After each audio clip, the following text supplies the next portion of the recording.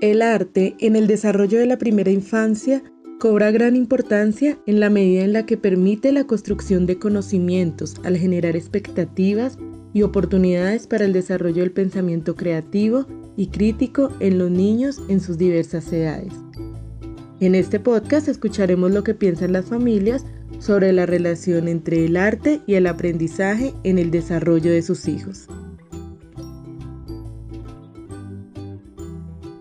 Hola, mi nombre es Sara Bermúdez, soy la mamá de María Paz Silva Bermúdez. Ella es una niña que pertenece a Investigadores 1 en el centro de Ureche. Yo soy una mamá que está dedicada al hogar, al cuidado de mis hijos, y considero que es importante que los niños, que su formación esté basada en el arte, en el pintar, en el hacer actividades de reciclaje, en hacer actividades de danzas, de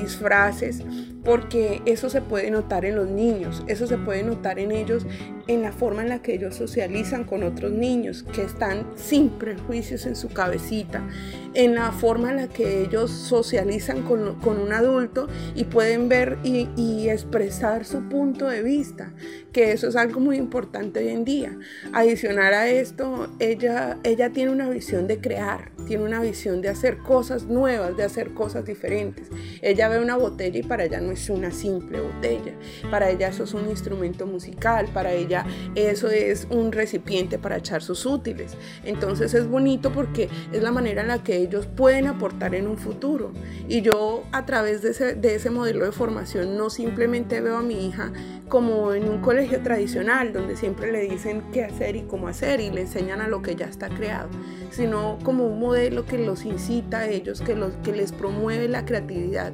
para ser niños que mañana más tarde pueden ser los niños que creen herramientas para mejorar el mundo, que son niños que crecen con el amor a la naturaleza porque lo ven dentro de sus actividades desde pequeños, porque pueden entender cuál es el respeto a la naturaleza, el respeto a mis compañeros, porque ellos pueden a través de su trabajo también demostrarle a los demás que sí pueden, porque eso es lo que les enseñan, que ellos pueden, que son capaces. Entonces eso para uno como padre es gratificante, porque es algo que no solamente es un trabajo de nosotros como padres, sino que ustedes están ayudando a ese desarrollo de nuestros niños.